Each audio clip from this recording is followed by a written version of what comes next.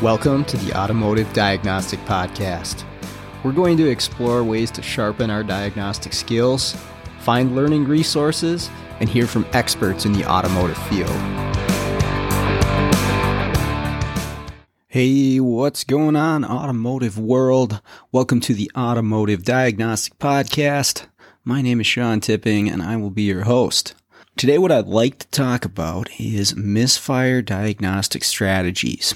And, of course, we deal with misfires a lot working on vehicles. It's a very common thing to run into. I've been seeing quite a bit of this lately, doing some mobile diagnostics, and just had some thoughts on this. I go through this with my class at the college too, just to get the students ready to tackle any misfire that they might run into, and have a plan, have a way to approach an engine that's misfiring and be able to diagnose exactly what's causing it.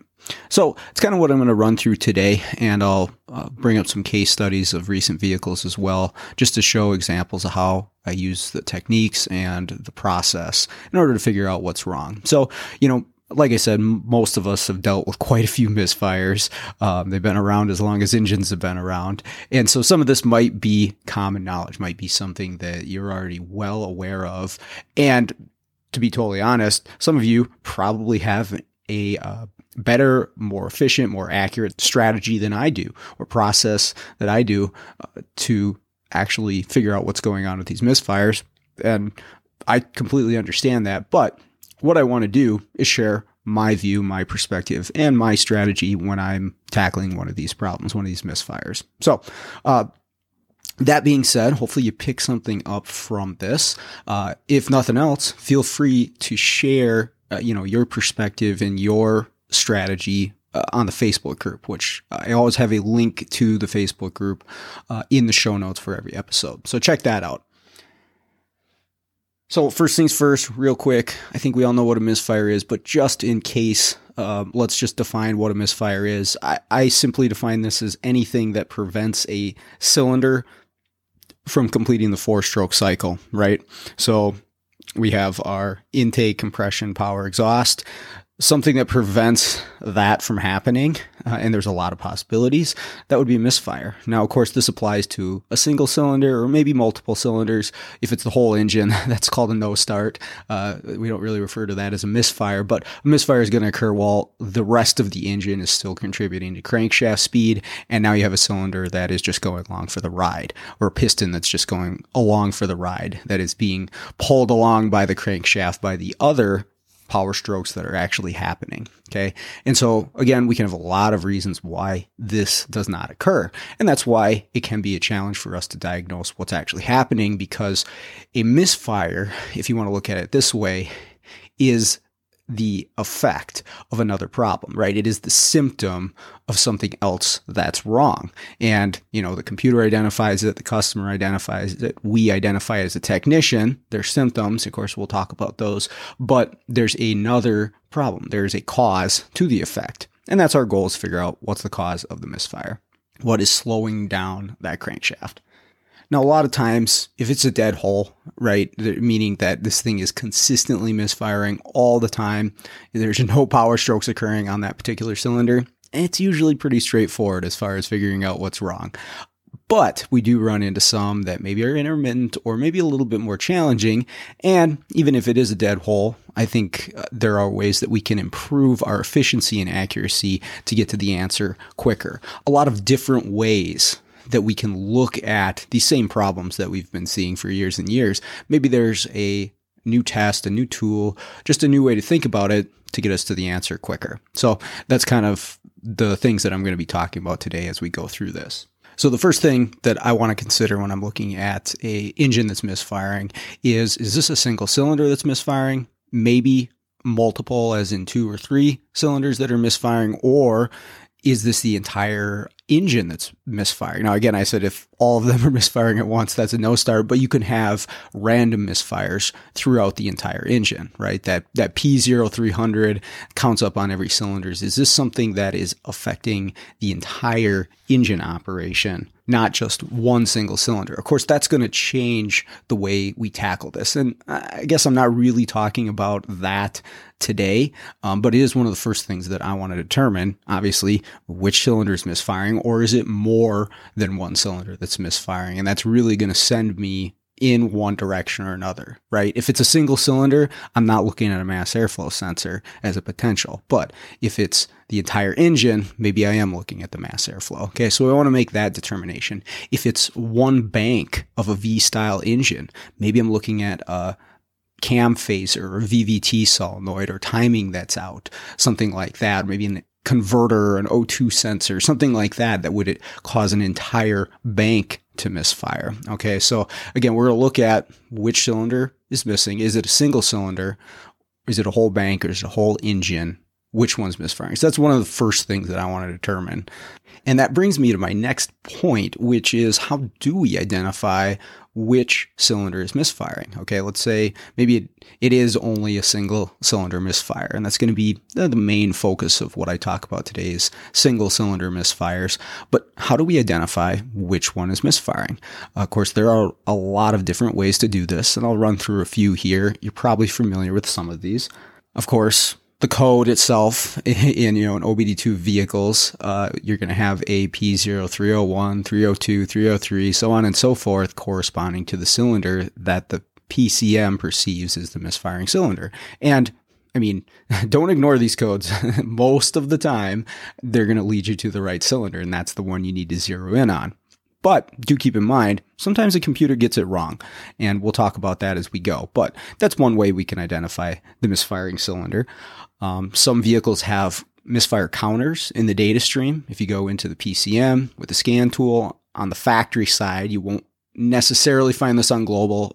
I'll put an asterisk there and come back to it. But if you want to see the live misfire counters that I'm talking about right now, you need to go into the factory side. GM has traditionally been the best on this because they've had them since 96, since OBD2. You go in and you have current misfire counters, which are live happening right now, and you have history misfire counters, which is something that happened in the past. So maybe it's not missing right now. Man, those history misfire counters, they are so helpful. I would say General Motors vehicles are one of the easiest to diagnose misfires because of that. I wish every manufacturer had that. And some do. Some have live counters. I can't think any off the top of my head that have history counters as well. I'm sure there are examples of that. But if you got those counters, use them. Again, there are exceptions to where the computer can get it wrong even then, right? One example I can think of, especially in GM vehicles, I've seen this a number of times. If you got a dead hole on one cylinder, right, you got a cylinder that's not firing, not contributing at all, depending on the engine, depending on the scenario, you can actually have misfires count up on the cylinder after the one that has a dead hole, right? So, and what I mean by after is the next cylinder in the firing order, which may not actually be misfiring, but the misfire that is occurring has slowed down the crankshaft enough to not trick the PCM, but the PCM doesn't understand or it doesn't perceive that the next cylinder actually did fire because the crank had decelerated so much. And I've seen that happen before. So just be aware of that. If you've got a dead hole, you've identified, okay, this is a dead hole, and there's misfires on other cylinders that are next in the firing order, just keep that in mind that they may not be the problem. You need to zero in on that dead hole. So just something that I've run into before. Of course, there's other examples of scan tool functions that allow us to identify the proper cylinder. One of my favorites, and I wish I had this way back, I only had access to it when I finally bought an Autel, is the power balance graph function in the Fords. I actually really, really like this function. Of course, it's a IDS, the factory scan tool function, but Autel and Launch do a pretty good job of copying it exactly. And what it is basically is just a graph that is going to show you the RPM change for each cylinder, right? So meaning that if you had a cylinder that didn't have its power stroke, it would decelerate the crankshaft and it will draw a line for you to show you, okay, cylinder 4 actually brought the RPM of the engine, decelerated the crankshaft by this much. And it is a great visual representation of what's going on in the engine, right? And so, and it's live too. It's continually going over and over again. You can see basically the dropout. That's your cylinder that's misfiring. So, really, really useful, especially for intermittent misfires, something that's not happening all the time. You can catch it. And, you don't have a code to zero you in on a cylinder, or you don't want to wait for that code to set. And, that's something we run into too, is I don't want to wait and drive this thing around for a P0303 to set. Maybe it's only an every once in a while misfire. It may take a while for that code to set, or maybe you're only setting a P0300. Again, that's a possibility as well. The 300 is just random misfire. Could be happening on any cylinder. The computer's not sure. You can use a graph like that to figure out, okay, it's cylinder 4, I'm going after cylinder 4. Mode 6 is another way, and that's the asterisk that I put about you can't get misfire counters in OBD2. Mode 6 can help you identify which cylinders were misfiring on the last drive cycle. And the limitation here, of course, is it's not live. You'd have to continually refresh this and cycle the key if you wanted updated data. But if you don't have counters and you don't have a code to go off of, this is a tool that will allow you to see which cylinder was misfiring and how many misfires. Because what can happen here is you can have a misfire that occurs on a cylinder, but it doesn't happen enough time to pass the threshold for the computer to set a code for misfire indicating a specific cylinder. But if you go into the Mode 6 data on most vehicles, you can't find this in everything, or at least I haven't had luck finding this in everything. But if you go into the Mode 6 data, you can break it down by individual cylinder and you can find the threshold, the limit, which I think OBD2 is around 65,000. I mean, that's a lot of misfires to set a code, right? If it's a dead hole, that won't take long, but if it's intermittent, it may not reach that value. So, but it will show you the actual test value, how many times it did miss in the last drive cycle. Okay. So again, not live though. Keep that in mind. This is not live data. It is from the last, or maybe it's the current drive cycle, but either way, when you're looking at that data, it's fixed. It's not going to change even if that cylinder is misfiring, but might zero you in on what cylinder you need to look at. So check out that Mode 6 data. Of course, that's in global OBD2 side. There are some scan tools that will allow you to access the OBD2 through the factory side. Chrysler comes to mind because they don't have misfire counters, or at least on most of their stuff that I can think of, they don't have misfire counters. But if you're on the factory side of the tool, in like a launch or an Autel, it will actually allow you to access OBD2 data through there, meaning the misfires. And it actually says in there, includes which cylinder is misfiring. So really, really helpful, points it out for you. So check that out if you're working on some Chrysler Mopar stuff. All right, one other way that we can identify which cylinder is misfiring, try to figure out who is the culprit here, is a manual power balance test. And this is actually built into some scan tools as well. If it is, use the scan tool, and it's just going to allow you to disable injectors one by one. And what you're doing is you're seeing, does the RPM, does the speed of the engine drop when we kill a cylinder? Because that's the goal. If you have a contributing cylinder that is firing properly and now you take away its power stroke, the engine should change in RPM. It should drop, it should decelerate, it should start shaking.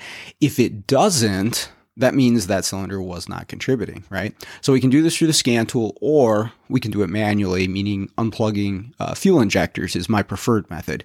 You can do coils if that's your only option, but just keep in mind that you're going to be loading the converter up with fuel, which, especially on the high mileage stuff that I work on, I try to avoid that because, man, I've seen some converters melt down very quickly when they're getting raw fuel dumped into them. So I prefer to do injectors if possible. I realize that's not always possible. But really, again, what we're doing is we're killing a cylinder, right? We are disabling that cylinder. We're creating a misfire, and we want to see that the engine speed drops, because if that was a good cylinder, it was contributing, that when we take it away, we see a drop. If that cylinder was already misfiring, Okay, there's already a problem, and now we're taking away something else from it, and it doesn't change. We know, okay, that cylinder was misfiring. It wasn't contributing to the crankshaft because when I disabled it, it didn't change the speed of the crankshaft. That's my cylinder. So depending on what you're working on, if you're limited on the scan tool side of things, or maybe it's an older vehicle, right? We still see stuff pre-OBD2 and we had to do things the manual way. That is one option, is the manual power balance. And I remember using that a lot on Fords before I knew about Mode 6 data, before I had access to a power balance graph, and the codes weren't helping me, and I would just unplug injectors and monitor the engine RPM as I did it. The one time where this does get kind of tricky, though, is if you don't have a dead hole, meaning it is not consistently misfiring. If it's an intermittent misfire, and it's only happening every once in a while, this power balance function is not going to be the best. It's not going to be very helpful.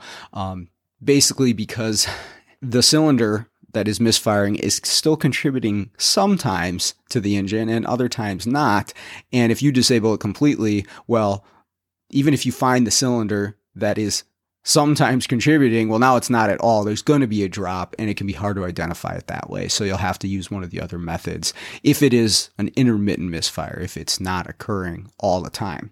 And that brings me to my next point, is when is the misfire actually occurring? That's one of the other things I want to consider as I go into my diagnosis, is when does this happen? Of course, like I said, if it's a dead hole, it's always missing. Most of the time we can figure that out pretty easily. But there are many times where a misfire only occurs under a certain condition, right? Is it only at idle? Maybe this is a vacuum leak, or maybe this is a valve issue. If we're talking single cylinder misfire, vacuum leak would of course be the entire engine. Is it under load only when we're accelerating, heavy load on the engine, increasing that cylinder pressure, maybe a secondary ignition component, right? That's always been the traditional way that it's gone. If we see a miss under load, I'm looking at ignition because it increases the resistance for that spark to jump the gap. And if it finds an easier path through the boot or through the coil, it's going to do that. Is this only on a cold start? I start to think, is this a GDI engine, right? So carbon buildup on the valve, stuff like that. Maybe a head gasket that's leaking down as the vehicle sits and it misfires first at a startup and then smooths out after it burns off the coolant that's in there. That's a possibility. So these are just examples, of course, but I want to know, when is this cylinder actually misfiring? That might lead me to the components that I need to check or the tests that I need to run based on when the misfire occurs. The next thing I want to cover was some of the symptoms that we experience or that we use to identify if an engine is actually misfiring. And I'm working towards a point here, but I want to bring this up first, is what do we see, feel, experience about the engine when it's misfiring that allows us as technicians, or maybe the driver of the vehicle, the customer, to know, hey, something's wrong here. The engine is misfiring at some point or another, whether it's intermittent or dead hole. And of course, again, this is pretty basic stuff, but we feel the shake in the engine, right? We actually feel the deceleration of the crankshaft, and we're using that in the power balance to help us. But that's what occurs with the misfire. You feel it in the body of the vehicle. You feel it in the steering wheel when you're accelerating. If you put your hand on top of the engine, you feel that vibration that it creates by the change in crankshaft speed. One of the methods I would always use as a quick check is if you open the driver's door and have it actually, open from the vehicle, put your hand on the top of the door as the engine's running. And if it misfires, I'll tell you what, it acts like an amplifier for that vibration when the door is extended out from the vehicle. And you can feel it in most vehicles that I've experienced, even with engine mounts that are working well, you can feel that vibration in the door of the vehicle when it's open.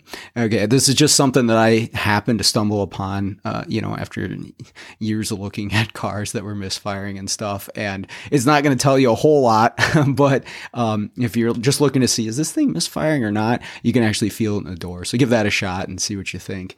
Of course, a flashing check engine light's a dead giveaway. I think most of us are aware of that. OBD2 vehicles, catalyst damaging misfire. You're going to see the check engine light blinking on the dash. There may be some other type of warning, but that's OBD2 standard.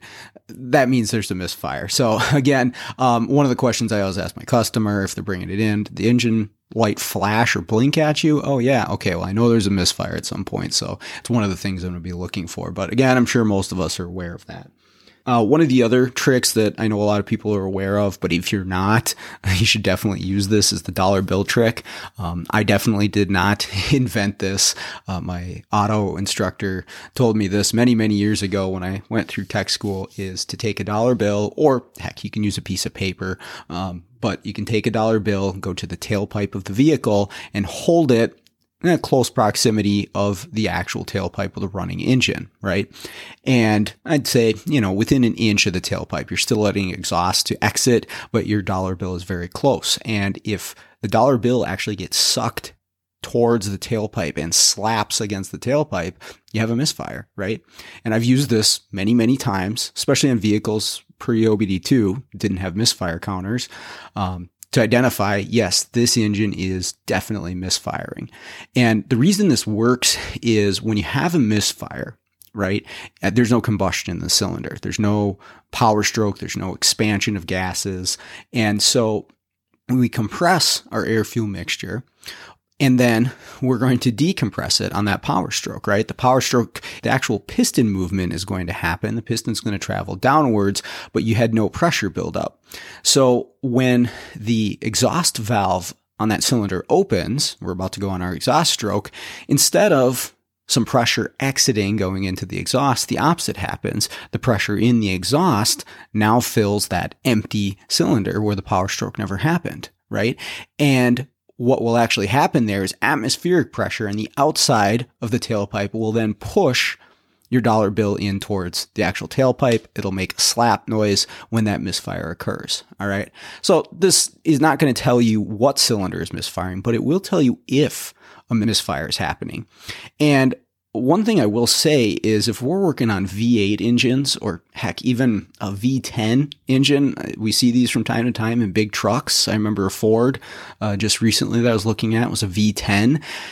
You can have one cylinder that's misfiring on an 8-cylinder or even a 10-cylinder, and man, it really doesn't affect the smoothness of the engine very much. Now, 4-cylinder V6, yeah, I think we can tell just by feeling the engine if it's misfiring. But on one of these multi-cylinder engines like a V8, it's not always so easy, right? And here's the other thing too. Some engines just have an unstable idle. I've run into this before too. I think as time has progressed, things run a little bit smoother, but we go back a ways and there's engines that just kind of shake at idle. It's not necessarily a misfire. Or maybe they have other, air fuel mixture issues or something like that. But anyways, what I'm trying to get at here is this dollar bill trick, holding it over the tailpipe. It's going to tell you if there's a misfire, regardless of how smooth that engine might seem to be running, because you can't stop that atmospheric pressure from pushing back on the tailpipe when the exhaust valve on the misfiring cylinder opens. Now, the one point where this would not work is if you had a stuck closed exhaust valve, because then the exhaust valve would never open. It's sure going to cause a misfire, but it would not pull your dollar bill into the tailpipe. The other thing that you have to consider here too is if you have hole in your exhaust somewhere, that's going to limit the ability of this too. But here's the deal about this trick. It's easy to do, and it's a low cost technique. Not only does it only cost $1, right, or a piece of paper, but it doesn't take a whole lot of time to walk back to the vehicle and hold it over the tailpipe, and you listen for that slapping of the dollar bill or the paper, and you say, okay, yeah, this thing's got to miss for sure. So just one way that we can identify what's going on there. And that brings me to my next point, of course, is the engine actually misfiring? All right. And this all kind of blends together here, but we can have some of these symptoms that present themselves, and it might seem like the engine is misfiring, but maybe it isn't. Maybe there is no actual misfire. So what do I mean by that? Let's think about that flashing check engine light, right? that indicates that PCM has detected that there's catalyst damaging misfire. Well, if you worked on Chevy trucks in the mid 2000s, you saw a number of these with the 6-liter engine, and it may have occurred on the 532, but the ones I'm thinking of was the 6.0. And you'd be driving this thing down the road, and that misfire, the check engine light is blinking away like crazy. Like this thing, has a dead hole in it. And if you go into the misfire counters, 4 cylinders are actually counting up misfires like crazy. But the truck, the engine is running as smooth as could be. You don't feel a thing. Okay, what's going on here? It needed a crankshaft relearn. Okay, so I'm sure many of you have seen this before. And really what that's doing is just giving the PCM the crankshaft sensor profile, right? Because engines wear, things are going to settle in at, high mileage, and it's looking at, the accelerations and the decelerations of the crank via the crankshaft sensor and the cam sensor, of course, but doing this relearn on GMs allows it to be accurate in its diagnosis of misfire and what it's looking at from the crankshaft sensor. So that was something that fixed it. So an example of the PCM telling you, hey, this thing's misfiring like crazy, but it's not actually happening. We need to use all these different ways to look at the misfires to determine, is it actually happening? And in this case, you could tell because the thing wasn't shaking, had plenty of power, even though the counters are telling us, the light's telling us, not actually misfiring. I had another one that was similar to that. It was a Jeep Grand Cherokee, counting misfires on 2 cylinders consistently. Flashing check engine light, says dead hole, and this is at an idle. And I'm putting my hand on the engine, and it is as smooth as could be. And the shop had messed around with it quite a bit, and I was like, this thing is not misfiring. But the Mode 6 data showed me 2 cylinders, the check engine light blinking away like crazy. What we ended up doing on this one was replacing the crankshaft sensor because it was an aftermarket from AutoZone, and we put an OE sensor in it. It took care of it. So again, always consider, how was the PCM determining that this is misfiring? Well, it's looking at the crankshaft sensor, and it's going to compare it to the cam sensor for position to tell which cylinder is misfiring, but it's looking at the acceleration and the deceleration of the sensor to say, this engine is misfiring or it's not. And, it's one of those garbage in, garbage out. If the sensor is not producing the right signal, the PCM is going to determine that it is misfiring. So another example of where misfire looked like it was present based on some of these symptoms, but not others. And I've heard of other things causing this, like even a serpentine belt or belt tensioner. There are other things that cause a vibration to the crankshaft and cause the engine to set misfire codes when there's not. So there are other possibilities there of things that could trick the PCM into setting those codes or moving up those counters. The other thing is maybe it doesn't trick the PCM, but maybe it tricks us as technicians. I mentioned the just shaky, unstable idle of some engines, just is inherent to how they run. You need to use other methods to determine, is this thing actually misfiring or not? One other thing that comes to mind there is I've seen CV axles. Honda, Toyota comes to mind, where you go to accelerate the vehicle and this thing has a noticeable shake in the body and the steering wheel. You let off the gas, it goes away. It actually feels a lot like a misfire. But if we use some of the other methods that I've been talking about, you can tell the engine's not missing, and it's actually in the driveline, and it's actually in the CV axles that are causing that shake, but only when they're loaded up, only on acceleration. Okay, so just an example of something that might trick us, but doesn't necessarily trick the computer. One other example of this, this was on an older vehicle. I think it was an older Chrysler with the 5.2 liter. The engine was really, really shaking badly. And the customer's like, this thing's got a really bad miss. And I thought it had a really bad miss. And I did my power balance test and I could not get this shake to go away. Compression all seems good. I'm like, what the heck's going on? And I did a lot of fumbling around and digging around, and what I ended up finding out was that the rubber on the harmonic balancer had actually split, and the weighted portion of the balancer had shifted in reference to the crankshaft. And so this was causing a heck of a shake. It's a harmonic balancer, and it was doing the opposite to the engine, and it felt like a misfire 100%. But using some of the other methods that we talked about and are going to talk about, I determined, well, this thing is not missing what's causing this vibration, and it ended up being the balancer. So we can run into some weird stuff like that. Just some examples. There are others, of course. All right, so now we covered all that. Again, a lot of that's basic. You probably know a lot of that. I want to talk about something that I do personally. It helps me work through some challenging problems, and that I do with my students at the college as well. I think I've talked about it on the show before, but it's called mind mapping. And what we do, and this is especially beneficial to students, is I present them with theoretical problem. All right. Single cylinder misfire is probably the one that we should go with here. And you start at the top and you write down, okay, single cylinder misfire. And then what you do from there is you're using the process that you have in your head, your own personal knowledge about the subject, about misfires.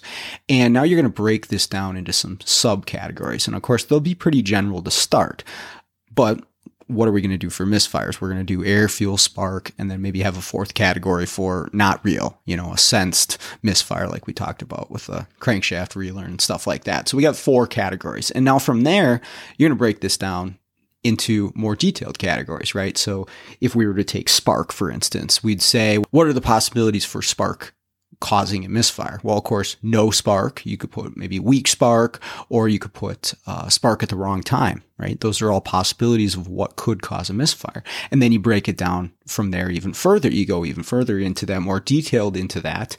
And you might say for no spark, you'd say, okay, maybe it's a coil, maybe it's a spark plug, maybe it's a boot, maybe it's a wire, distributor cap, if you're working on something older, right? But really what we're doing is we're creating almost like a trouble tree, almost like a flow chart, but it is based off of your personal knowledge and understanding of a specific concept. And what this allows you to do, what allows the students to do and me to do as their instructor, but even when I make my own, is to help me identify my own limitations and misconceptions, right? I might get to a point where I'm like, boy, I don't know where to go. Or maybe I'll write something down and then I'll really think about it. I'm like, well, that really doesn't belong under this category. And what you'll find is this not only is really good to help understand your own process, understand your own knowledge on whatever subject this might be. I mean, you can do this for a crank no start. You can do this for a low power. You can do this for lean condition, rich condition, network problem, whatever it is.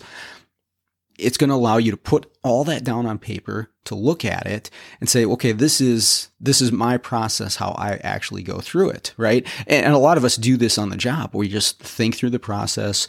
We have this flow chart in our head. We're considering the possibilities once we have identified one of these main things, right? Misfire. Okay. What are the things I'm going to check first? Air, fuel, spark. It's Jim Morton's thing where he says, find your funnel and then stay in it. And this trouble tree, if you will, each one of these is kind of like a funnel. We identify a broad category, and then we're going to go more detailed and more detailed. And once you're in that funnel, like Jim Morton says, you stay in your funnel until you find the problem. You don't jump out and go to a different funnel. That's where you're going to eat up a lot of time. But having this down on paper, taking the time to do it, I think is a really helpful exercise for everybody, not just students, especially if you struggle with a particular area or a particular fault or vehicle.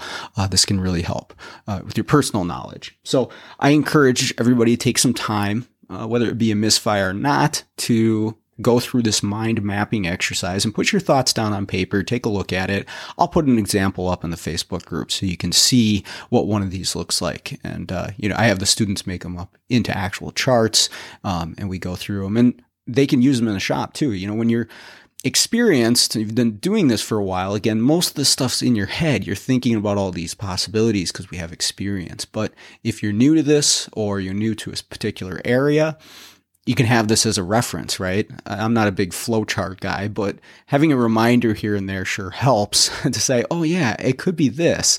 I'm glad I had that little reference chart available to me, electronically or in my toolbox, whatever it might be. So let's go through just a few case studies here.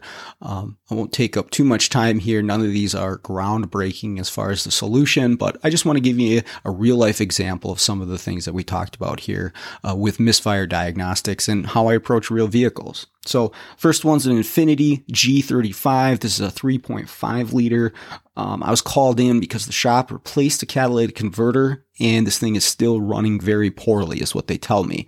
Okay, cool. We'll check it out. And the cat being replaced is kind of a big hint here. Number one, that there's fuel getting to that cat. Now, what does that mean to me at the moment? I don't know yet, but if you have a melted down cat, it means fuel was getting to that cat at some point or another. All right. So obviously going to be focused on spark, compression, things like that, but we'll see what happens here. So check engine lights flashing, things is running very poorly, obvious misfire. All I have in the engine computer is a P0300 and there are no misfire counters. Nissan isn't very helpful with this. I looked in the Mode 6 data. Didn't see anything that looked like misfire counters. None of it was labeled. You know, you go in some Mode 6 and it's actually labeled cylinder 1, 2, 3, 4. There wasn't anything like that. And I didn't see anything that looked like misfire tests. So I didn't have a whole lot to go on. And it's the 300. And I'm like, yeah, I know that it's missing right now. So one of the first checks that I make on a misfiring engine is going to be a relative compression test, but not necessarily with the scope. I might bust out the scope depending on what I find, but I'm just going to do an audible one first, right? And what I mean by that is disable fuel or spark or both, preferably fuel here. You can do a clear flood, which is just holding your foot down on the accelerator. That works on some vehicles, but not all. Most domestic stuff, that'll work. So you can just crank the engine without it starting and just listen to the engine.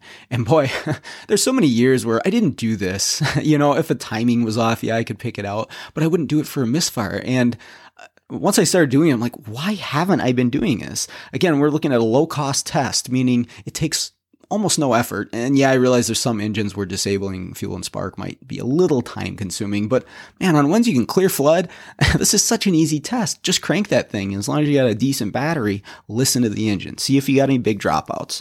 And if you have any inkling that the engine mechanical doesn't sound great, that starter has a little skip to it, unevenness in the cadence of the cranking, well, then you can bust out the scope, do the relative compression, go from there. But what I'm getting at here is I just want to do a quick check on the mechanical operation of the engine. This one sounds great. Okay, so I'm going to go into the scan tool and see if there's anything that can help me identify what cylinder I'm going after. Because again, dead hole, misfire, but what can I see in the scan tool? And this is one thing I like to use, particularly in a V-style engine, is even if I don't have counters, I can usually zero in on one bank or maybe determine, is it the whole engine that's misfiring, you know, lean, rich conditions, something like that. But what I'm looking at is the O2s and the fuel trims. Okay. And if they're all out of whack, okay, something that's affecting the whole engine. In this case, it was not that wasn't what was going on. There was only one bank that was off, right? So I'm looking at my O2s, I'm looking at my fuel trims, and they were actually negative pretty severely, which I'm not used to seeing with a misfire.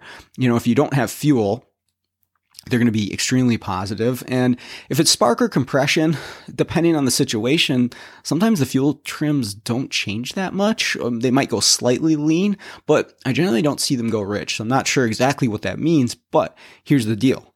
It was only on bank 2, right? So I got to zero in on bank 2. I got to find my misfire that's on bank 2, and then I'll look at the trims later. But now I've at least cut my cylinders in half that I have to identify. So check out those O2s, check out those fuel trims on a V-style engine. It might point you to the bank of cylinders that you need to go to. So again, I mentioned, you know, they had the cat that melted down. And so I decided in this case, I'm going to look at spark first. And I'm going to use my U-scope, and I'm just going to do some secondary waveforms off of the coils on this thing. They're all accessible, at least the top of the coil is, and the engine's in a conventional setup where, you know, the belt drive is at the front. And so I can access all these coils very easily. And again, I'm focused in on bank 2. But it's easy enough to actually check all of them here. So I look at the secondary ignition waveform on all of these cylinders, and it's pretty tough to explain secondary ignition waveforms in an audio only podcast. So, I'll include some links in the show notes to some YouTube videos that cover secondary ignition waveforms. I mean, there are guys out there who are way, way better at secondary ignition than me. But what I can say is, taking the time to do the training and then practicing with it, you can get really good at identifying what's good, what's not, what's actually happening within the cylinder, right? But anyways, I want to look at my secondary ignition waveform. And one of the good things about secondary ignition on any engine really, unless it's a one cylinder, but we don't work on those, is you almost always will have a known good to compare it to on that particular engine, right? Especially in the case of a misfire, and maybe not in a no start, but in a misfire, you've got some other cylinders that are pushing, that are running that engine. Compare the spark line on those to the cylinder that you suspect is misfiring, or maybe you don't know which one's misfiring, but check them all and see which one is the odd man out, right? And that's kind of what I'm doing here. I just went to all 6 cylinders, particularly focused on bank 2, but I want to see what they look like. And 2 cylinders look very different than the rest. Again, this is hard to describe via audio, so I'm not going to go into detail of the waveform, but they look very different. They look very odd compared to the rest of the cylinders. Okay, so I potentially have 2 cylinders that are misfiring, and they do happen to be on bank 2, and it happens to be cylinder 4 and cylinder 6. So the middle cylinder and the rear cylinder on bank 2, which is the driver's side of the engine. Okay, so do I have a couple coils out? Do I have a couple spark plugs out? What's the deal? Well, what I want to do real quick is just to see a quick manual power balance test that I mentioned, just to see, do either one of these have any contribution to the engine? I unplug both of them. Nothing happens. There's no RPM change for 4 or 6. So I've confirmed, okay, there is definitely misfire on these 2 cylinders that just happen to be right next to each other. And the only reason I knew this is from experience, because I struggled through it on a Ford Escape one time. When you have 2 cylinders that are right next to each other, that are both misfiring, you always need to check, is it possible that either the injectors or the coils could have been swapped? Meaning not the coils themselves, the connectors could have been swapped. Is there room for the plug for number 4 coil or injector to be able to be plugged into number 6 coil or injector, right? I realize the coil connector is not going to plug into the injector, but I'm saying this could happen on either the injector or the coil, the ignition coil, depending if there's enough harness room for one to go to another, right? The plug-in's the same. It needs to go to the right place.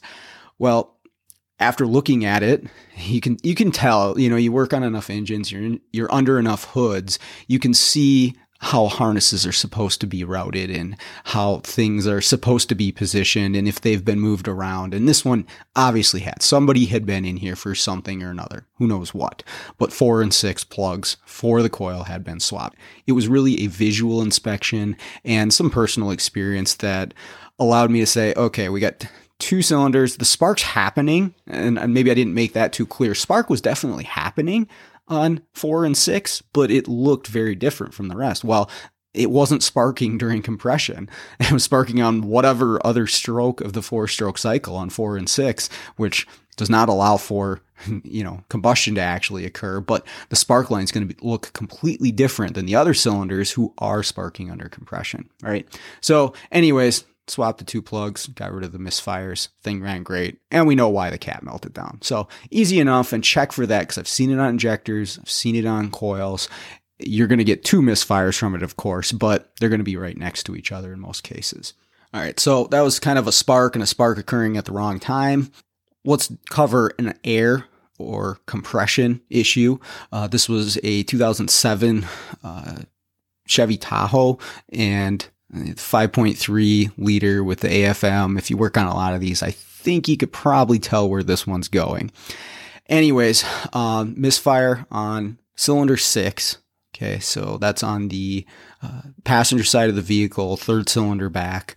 And that is one of the AFM cylinders, meaning it is one of the cylinders that is shut down when they turn it into a V4 mode. So again, you probably know where we're going with this one, but it was a little bit interesting anyways, how it presented itself.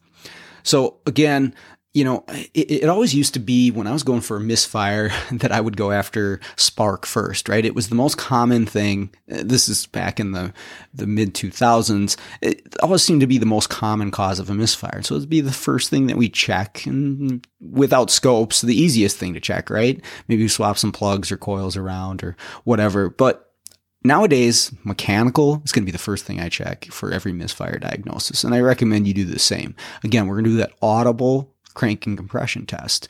And I did that on this one, and I didn't really hear anything. But again, because I know the motor, I know the failures, I'm like, let me do a relative compression just in case. Okay, because maybe there's some cam issues, maybe there's some lifter issues. Let me give this a shot. And the challenge with this vehicle is the battery was dying. Imagine that on a General Motors. So I put my jump pack on there, and I cranked it, and I listened to it, and I looked at the relative compression, and it was pretty even across the board. I did not see any big dips in it. Okay, so maybe this isn't mechanical. Now, the shop had already swapped around plugs, coils, wires, injector. Okay, so that covers a lot of ground for me, but you never want to assume anything. Let's look at this thing running. And of course, running, it is misfiring, dead hole, number 6, counting up. Do my manual power balance on 6 to confirm that's the actual cylinder that is misfiring, and it is. It has no change when I unplug the injector on number 6, so I know it is actually misfiring. So let's look at spark and let's look at fuel and see what's happening. I look at the voltage for the fuel injector, looks great. I see a pintle bump, meaning there's physical movement inside that injector. I want to see that. And I look at the spark on number 6, and it looks pretty good when I'm only looking at cylinder number 6, right? I'm just clamped around the ignition wire that goes from the coil to the plug. The waveform looks pretty good from what I'm used to seeing. So I have spark, I have fuel, and from what I could tell, I had compression, right? What I did next was I wanted to look at the spark that I had on there and compare it to the other cylinders on that bank, right? Because like I said, sometimes you need to look at the other good running cylinders and compare it to the one that you have. And that's what allowed me to proceed to my next step, was comparing it to cylinders 8, 4, and 2 on that side. And although it looked okay, I mean, a spark was definitely happening, the firing line for the spark voltage, basically the amount of kV that the coil had to output in order to jump that gap, was actually much lower than the other 3 cylinders on that bank. Okay. So yeah, the cylinder's misfiring. So something different's happening in there, obviously. But what this indicates to me is low compression. Now, I didn't see any hash in the spark line that might indicate like a valve issue. But it definitely strikes me as a cylinder that it's not taking very much to fire that plug, meaning there's not a lot of compression on that compression stroke. So I need to look at this cylinder a little closer. So a relative compression test is good, but it's limited. In this case, it was definitely limited. So what I do is I put my WPS in number 6. I want to see how's this thing actually breathing while the engine's running. So again, crank it. Sounds good. Once I start it though, it sounds good and it looks good on the WPS, right? It's building 160 plus pounds of compression, which is, for this particular engine, that's good enough, and it's pretty equal to the rest of them. Once it started though, once I actually fired it up with the WPS in there and looking at the Pico, the compression waveform, it immediately drops off a cliff, right? So we have good compression, and the shop said they tested the compression, which I believe them, and they did, and it tested great on their gauge, cranking. Once started, now this thing drops off a cliff. And I recognize the waveform immediately because I've seen this waveform before. This is almost no compression. So you look at your compression tower and it's almost non-existent. And then a very, very deep vacuum inside the cylinder. It's going to a higher vacuum inside the cylinder than it normally would. Well, what is going to cause that, right? The piston's moving downwards. Well, what if we had a intake valve that wasn't opening, right? If we can't draw air in, we can't compress it. And we're also going to get a deep vacuum when that piston goes down on the intake stroke. And that's what I have. So after this thing fires up, it seems to me like the intake valve has stopped. Well, again, like I said, if you work on these engines enough, you know that, they have problems with the lifters on these things. Now, my one question was, is this a solenoid issue, right? Is it because if the solenoid activates, it's going to shut down those lifters? Well, the exhaust valve was still moving. And I was able to tell that through the waveform because it didn't build up any pressure on the exhaust stroke. So I know that the exhaust valve was opening and it wasn't pushing out much because it didn't draw anything in. But when the piston came back up on exhaust, it wasn't spiking the pressure in the cylinder. So the exhaust valve's moving, meaning that it can't be a solenoid. So the solenoid activates, it shuts down both lifters for that cylinder. My intake valve is the only one that's not moving. Now, why is it moving during cranking but not running? It has to do with the oil pressure. Obviously, we're going to have more oil pressure once the engine's running, and when these lifters fail, they'll collapse when they're not supposed to. That's what's happening here, but only when there's a specific amount of oil pressure going to that lifter, right? They receive oil pressure because they're still hydraulic lifters, but they're only supposed to receive oil pressure to a certain port when the solenoid's open in order to collapse them. So anyways, if I would have cranked this thing for a longer period of time, it is possible that I could have got it to fail during cranking and I would have seen it and heard it. But I think it was because of the weak battery and I'm using my jump pack, I did not crank it long enough. So it might be a suggestion to you if you're working on these, because I've run into it before where you crank, and then you hear the lifter drop out. I actually think I had a case study on that. This one, I don't know how long I would have had to have cranked it to get the oil pressure adequate enough to collapse that lifter, but starting it did. And again, WPS pressure transducer in the cylinder was allowed me to say for sure, yep, I know exactly what's going on. And again, seeing the waveform, the pressures inside the cylinder, that's huge. The other thing I could have done here is a pulse sensor, intake and exhaust. I didn't choose to go that way on this one, but you definitely can if you're looking for a mechanical issue. That's the way to go. Brandon Steckler's got a lot of really awesome stuff on using the pressure transducers. Check his stuff out if you want more information on that. All right, finally, one more, and we'll wrap this up. This one was just kind of interesting, and I'll share the video in the Facebook group so you can see what I'm talking about. We talked air, we talked spark, let's talk fuel here. This is an old 99 Saturn SL series. This is actually a school car for the college. We have cars that are donated, and they live a pretty tough life, meaning that they sit out in the parking lot, they get started, they drive into the shop, they get torn apart and hacked up by students, they get put back together, and then they go sit outside again. So there's a lot of sitting, and this one's definitely seen some better days. It's a 99 Saturn. So this thing's running very, very poorly. I told the students, well, let's figure out why this thing's running so badly. I mean, it is a 99 Saturn, but let's see if we can figure out what's going on with this thing. So again, they do the compression checks, audible, relative compression. I always have them do multiple tests, right? Even if we've confirmed something, well, let's confirm it 2 other ways. And so I have them run through redundant tests on a lot of stuff, but I had them do relative compression. I had them do an audible compression. And it sounds great. It sounds pretty even, considering what we're working on. It sounds good. So the next thing, of course, we want to go after is fuel and spark, but maybe we want to figure out what cylinder is misfiring here.